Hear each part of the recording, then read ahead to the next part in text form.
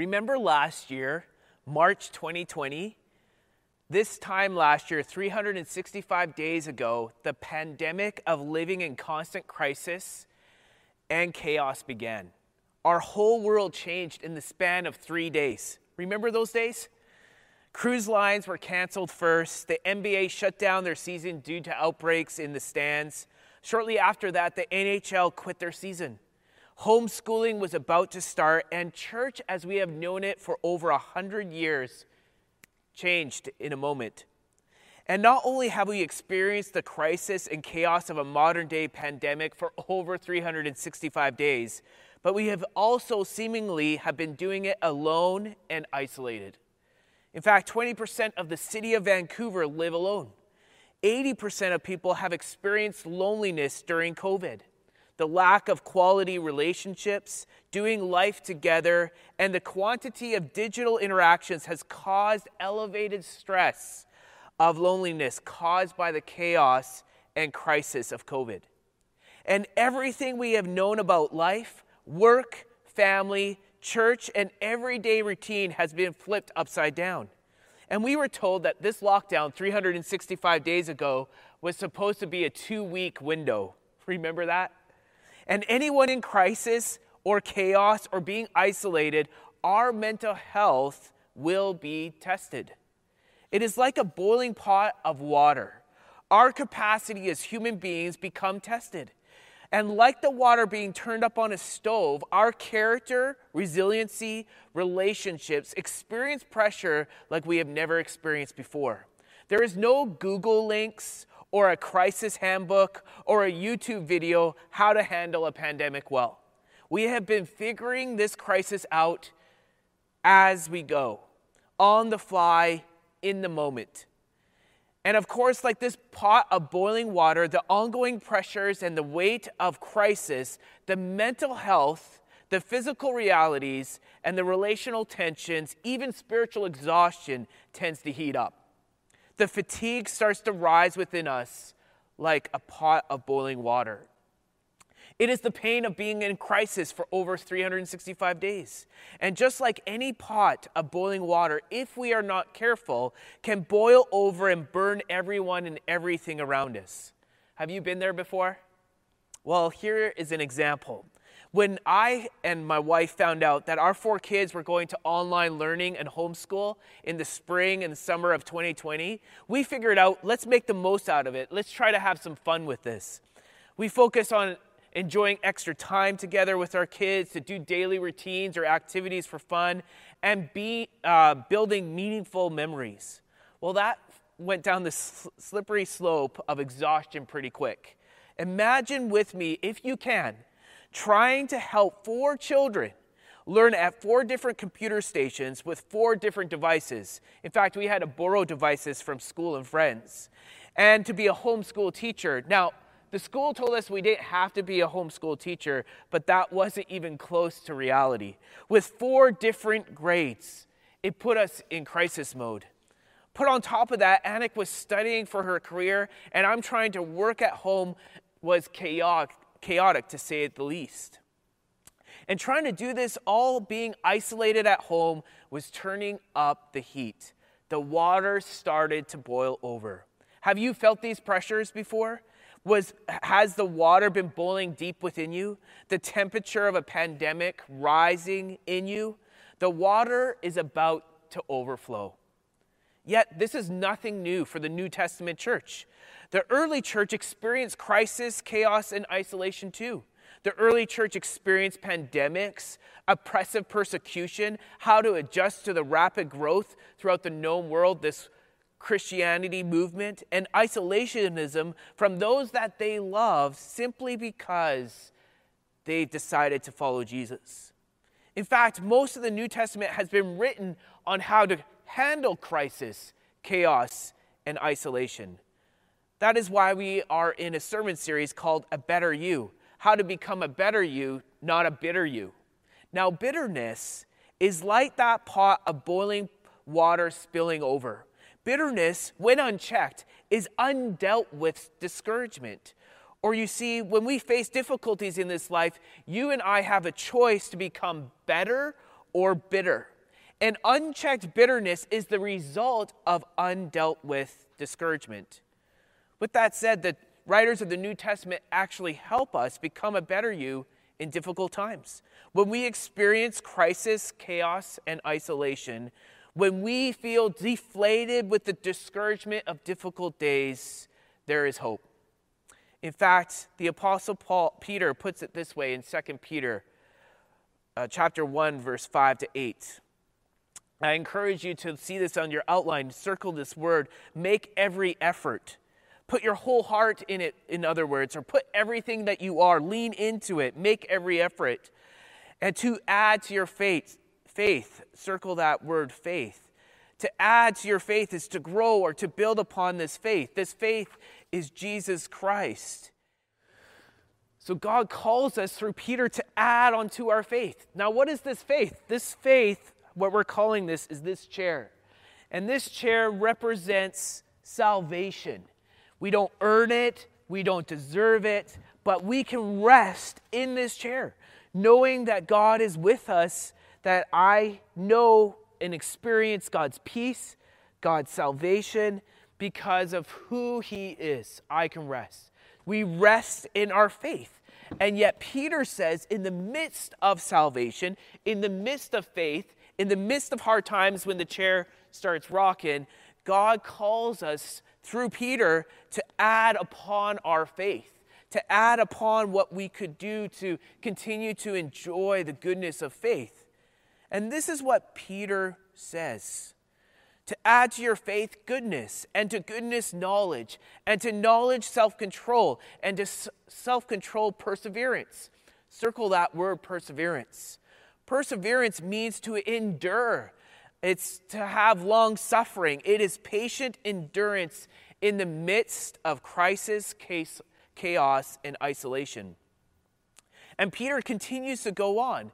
And to perseverance, godliness, and to godliness, mutual affection, and mutual affection, love. Listen to this for a second. For if you possess these qualities in increasing measure, they will keep you from being ineffective and unproductive in your knowledge or your faith, or the chair of salvation of our Lord Jesus Christ. So today we are going to unpack how to add perseverance to our faith. How can we rest in the chair of faith when we've experienced crisis, chaos, and isolation? How can we trust God when everything, including ourselves, seems to be out of control? How do we add faith when we experience hard times? Well, one of my favorite passages of Scripture on this is found in 2 Corinthians 4, verse 16 to 18. The Apostle Paul provides actually a model of how to persevere in the midst of hard times. Listen to what he says. Therefore, because of the chair of salvation, we do not lose heart. Though outwardly we are wasting away, yet inwardly we're being renewed day by day. For our light and momentary troubles are achieving for us an eternal glory that far outweighs them all. So we fix our eyes not what is seen, but what is unseen. For what is seen is temporary, but what is unseen is eternal. Now first, as you see in your outline, you can add to your perseverance in hard times by fortifying your heart on Jesus. Fortifying your heart on Jesus. Paul says, do not lose heart. How do you not lose heart? We fortify our hearts on the faith in Christ Jesus. We can rest in Jesus. Even when the world around us is in chaos, we can be assured of this faith we have in Jesus. Now, even Jesus said this: in this world, in this present age and time, you will experience many troubles. Now think about this. Jesus didn't say if you will experience troubles or you won't experience troubles. He is saying you will experience many troubles. We will all experience hard times. It is a given fact. In fact, Jesus is saying we should expect hard times. So often, though, we tend to run away from hardships, don't we? We tend to blame our loved ones or our spouse or our children, our jobs, our boss, or even God for the difficulties we face. But Jesus says, take heart. Why? Because he, or I, he says, have overcome the world. In other words, Embrace hard times when they come your way. Now, that doesn't mean we look for trouble or we cause trouble, but how to respond to troubling times. We take heart. We take heart in our faith in Jesus. We take heart in the knowledge of knowing and experiencing faith in everyday life. We take heart that Jesus is in control, even when life is out of control. Now, you might be here today listening, and you might not be a follower of Jesus. That is absolutely okay. We're so glad that you're with us today.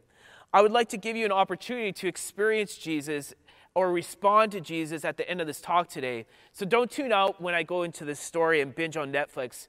And Netflix is getting boring anyway. So stick with me for a few moments here.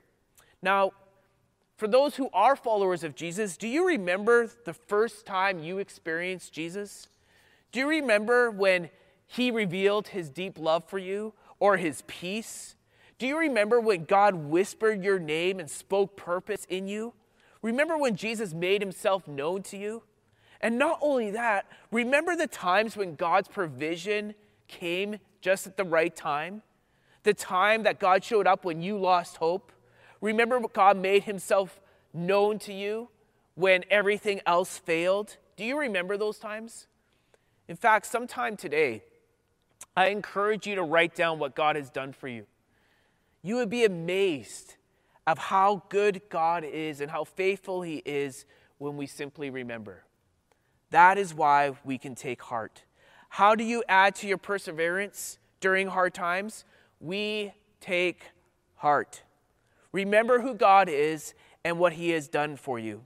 And this leads to the second way we can add perseverance in hard times. As you see in your outline, Paul encourages to change your perspective by focusing your perspective on Jesus. Listen to what Paul says next.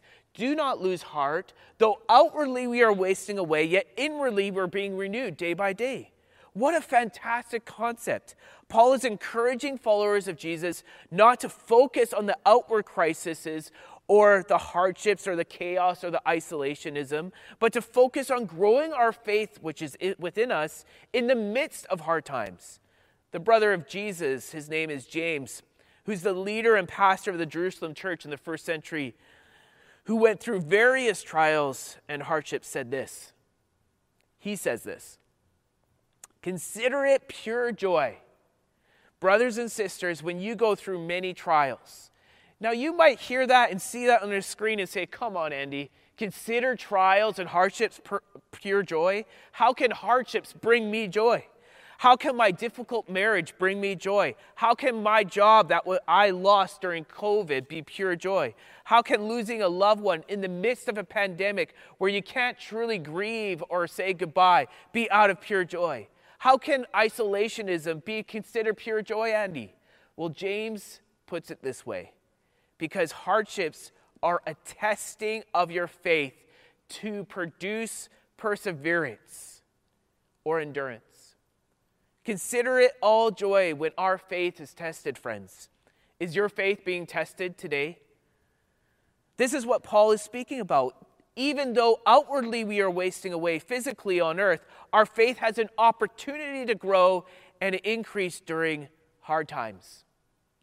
Now, you might have experienced loss during COVID, and I've experienced deep loss during COVID.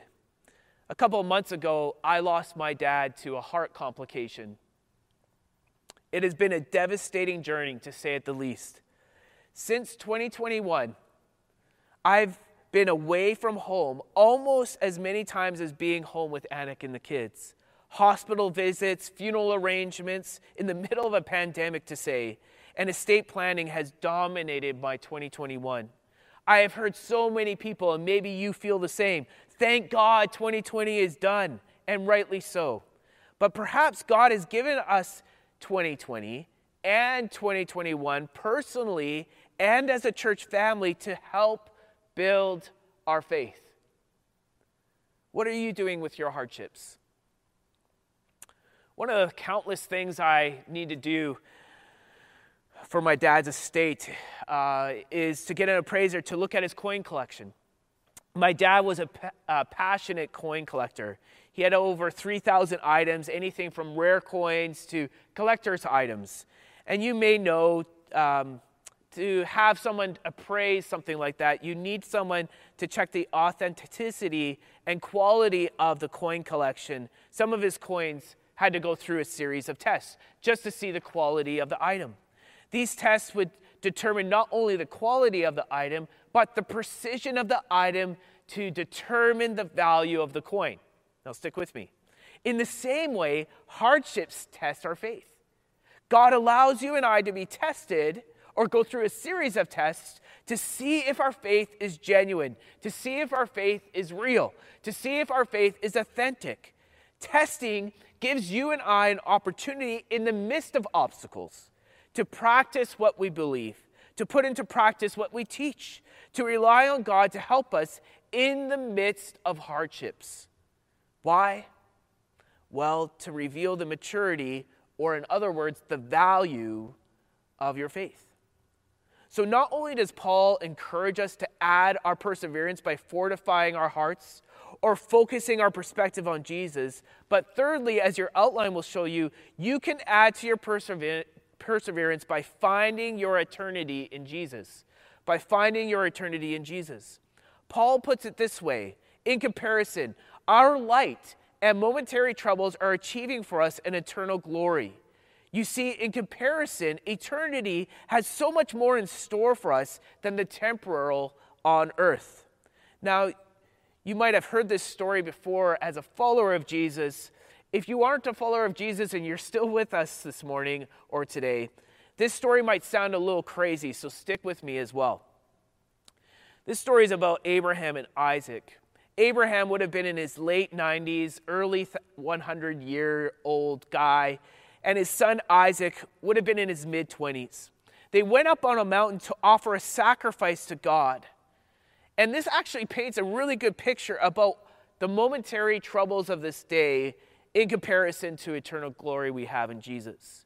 Now, Abraham was asked by God, now this is crazy, to sacrifice his one and only son Isaac. Yes, that does sound crazy. And in this type of religious practice, this was common in ancient Near East, but it wasn't common to the nation of Israel. And even crazier, it seems that to Abraham, listening to God, he never asked any questions. He didn't banter with God. He didn't run away from God. He didn't complain to God. He simply listened and responded as being the father of Israel. And even more crazier than that, it is his son Isaac that went up to the mountain with Abraham. In fact, it would have been Isaac who built the altar and grabbed all the wood together. It would have been Isaac to put himself on the altar for his dad to strike him with a knife. And as right before Abraham was able to strike his son, God provided a sacrifice, a ram instead. You see, even though that this story is such a crazy one, it is a story of trust. This is a story of trusting God in the long haul. Abraham trusted that God would provide. And it's a story of Isaac trusting his dad. Again, this story, might sound really crazy to you, but Abraham and Isaac were able to trust each other because God showed himself trustworthy. Over a lifetime, God was trustworthy to Abraham and to Isaac. In the same way, friends, you and I can trust God when we go through troubles. We can shift from our hard times by seeing what they truly are, light and momentary.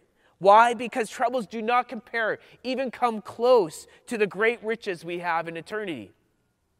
You see, hardships help us to rely on God. Hardships help us grow in our trust, or our confidence in God is another word. Faith is choosing to trust God when life is chaotic. Faith is choosing to trust God when life is hard. Faith is choosing to trust God when life is unfair and bitter and unrelentless. Trusting in God is choosing to work out your faith in everyday life. So friend, if you're listening today, where do you put your trust in? Is your trust in God, which is strengthening your faith? Or are you trusting in the things of this world, which is actually weakening your faith during these difficult days? Be encouraged, friends. Hardships give us an opportunity to be renewed inwardly, our faith, day by day, as we choose to trust or put our confidence in God. There was a study done in the early 2000s of why some people who were put in the harshest conditions as prisoners of war were able to survive and even thrive afterwards in concentration camps. Even though there's some variables to this research, the researchers came up with 3 unique realities. First, those who were able to survive and thrive and others didn't had an intentional focus on the present or the now. The researchers discovered that those who lived in the present were able to focus on the present rather than the dire realities they were in. To live in the present was to have an attitude of gratitude, they said, to be thankful for another day, to consider the present or the now as a precious gift. Second, those who were able to survive and thrive and others didn't made the decision to move every day. Survivors of concentration camps were those who decided to make the most out of each day. So not only were they thankful for another day, but they made the most out of each day simply by waking up and getting moving. They wanted to make the most out of each day. Third, those who survived and thrived in the harshest conditions of concentration camps had a hopeful perspective. They would dream of what was ahead, what could be better, what could be. And in most cases, over 80% of the participants in this research would put their hope, or did put their hope, on a religious or spiritual perspective. You see, these prisoners of war were able to survive in the harshest of conditions because they decided to fix their eyes on something better. And in the same way, friends, you and I can fix our eyes on Jesus. Jesus, even though we can't physically see him, he is the perfect image of fixing our eyes on during difficult times. Jesus was calm and collected during his times of chaos and crisis, is the example to live by. You see, Jesus faced hardships too. The writer to the Hebrews, people who were experiencing hardship from their own tribe, Israel, and persecution from the Roman Empire, wrote to encourage the Jewish reader and said this, also to encourage you and I. Let us run with perseverance the race marked out for us, fixing our eyes on Jesus, the pioneer and perfecter of faith. For the joy set before him, he endured the cross, scorning its shame, and sat down at the right hand of the throne of God. Consider him who endured such opposition from sinners like you and I even, so that you will not grow weary and lose heart. Jesus endured the cross. He took on the shame and the guilt of our sins. He took our sins from the past, present, and future. Not only that, he took on the weight of the entirety of sin and the hardships of sin so that you and I will not grow weary and lose heart. In the same way, we fix our eyes on Jesus and the goodness of God. You have seen that this is the chair. This is the chair of salvation. This is the goodness of God. I don't earn it. I don't deserve it. But I fixate my eyes on salvation.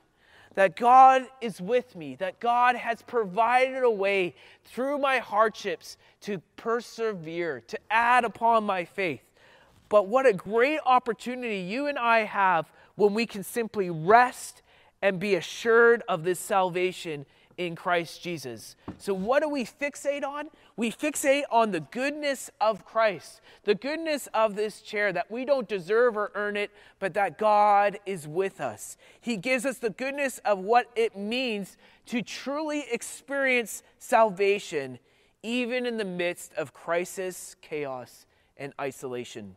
We fix our eyes on Jesus by making the most out of each day, even difficult days, to make the most out of Jesus for that day. Hear that. We can fix our eyes on Jesus as he is the hopeful assurance not a false reality or wishful thinking, but what God has created for us in eternity. And even when you experience difficult times, pressuring times, moments of giving up, or the water is being turned up, or you want to simply give in, Jesus knows your hardships. He will give you peace and calm in the midst of storm. He will give you a godly perspective on your hardships. And your hardships will become temporary in nature when you fix your eyes on Jesus. Your fears will fade. Your faith will grow. Your confidence in Jesus will strengthen. So, friends, take courage. Press on. Don't lose heart. Don't give in. Don't give up. Why? Because as Peter encourages you and I to add to our perseverance, we have the opportunity in the midst of obstacles to deepen our faith in Jesus. And this leads me to the big idea, a simple statement that sums up the teaching every week, and here it is. When you want to fixate on your hard times, focus your hard times on Jesus instead. When you want to fixate on your hard times, focus your hard times on Jesus instead. How do you become a better you and not a bitter you during hardships? How do you not reach the boiling point of water where it's overflowing, hurting, and destroying not only yourself but everyone around you? How do you add perseverance to your faith? You put your focus on Jesus. You fortify your heart on Jesus. You focus your perspective with Jesus, and you find eternity in Jesus. Practically speaking, for me, fortifying my heart is getting into the Word of God. I use the Steps Journal, and you can see that I mark it up. It's where I find peace. It's where I find God's perspective. It's where I can find and keeps me steady in the midst of the storms. It is worth getting one, friends. It's $7.50. If you don't have one, I will buy one for you. It is worth getting. But not only do I fixate or fortify myself on Jesus, I could put my focus on Jesus as well. And for me, that's prayer. When I pray, I literally give my troubles and my hardships to God. In my prayers, I focus on God to give me His perspective, to provide me wisdom, to strengthen my hardships and frustrations on Him. In fact, I even keep some of my prayers in my Steps Journal to see how God has answered it. It is quite amazing how God will answer prayer when we simply pray. Will you pray? Will you bring your hardships to God? Will you bring them over to Him so that God will give you wisdom? And finally, I have found eternity in Jesus through people. Now, that might sound weird to you, but even through crisis mode and being isolated, you and I are designed and wired by God to not do it alone. For me, I participate in a small group, and I do life with a few.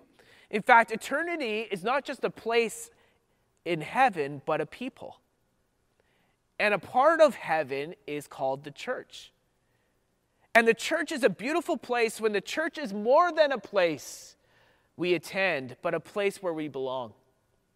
A place, a people who we call home. In fact, Broadway could be your home. Have you made Broadway your home? Will you make Broadway your home? When you make the church your home, you will experience a glimpse of eternity, a place and a people where you can belong. Jesus wants you, friend, to become a better you, not a bitter you during hardships. Will you focus your hardships on Jesus, or will you fixate on your hardships yourself? Maybe you're here this morning or today and you've never heard about this relationship with Jesus and how God actually helps us through hard times. Well, I want to pray with you, and if you want to bow your heads with me, whether you're in your living room or whether you're in your bedroom, whether you're on your phone or on a screen, you can bow your head and bow your hearts towards God. It's a submission thing to God. There's also going to be a text line on this screen. Feel free to use this text line to talk to a pastor. Maybe you're here and you're listening to this and you're a Christian, but you're just going through a very, very difficult, hard time that has led you to bitterness and discouragement rather than actually increasing your faith and adding perseverance. There's a pastor on the other side of that text line that's here to help you and serve with you. Let's pray together. Lord, we bow our hearts and we bow our heads to you today, and we just want to thank you that we have salvation in you, that we can rest in you today. We don't deserve it or earn it, but we simply rest in you. And if people are listening this morning or today and they haven't accepted you as their Lord and personal Savior, I pray that they would confess their sins to you, and that they would invite you into their hearts and their minds, that they would invite you into their hardships, and that they would experience your peace today, experience salvation today, and that they would reach out to a pastor today. I pray for the rest of us that we would actually add to our perseverance, that we would add and fixate on you, Lord, rather than fixate on the things or the hardships of this world. I pray that we would focus on you so that we can fortify our hearts, that we would focus our perspective, our hardships on you, Lord, as we want to add to our faith. And that we would find eternity not only with you, but the people that you've called us to as a church. We pray for these things in Jesus' name. And everyone said, amen. Have a great day.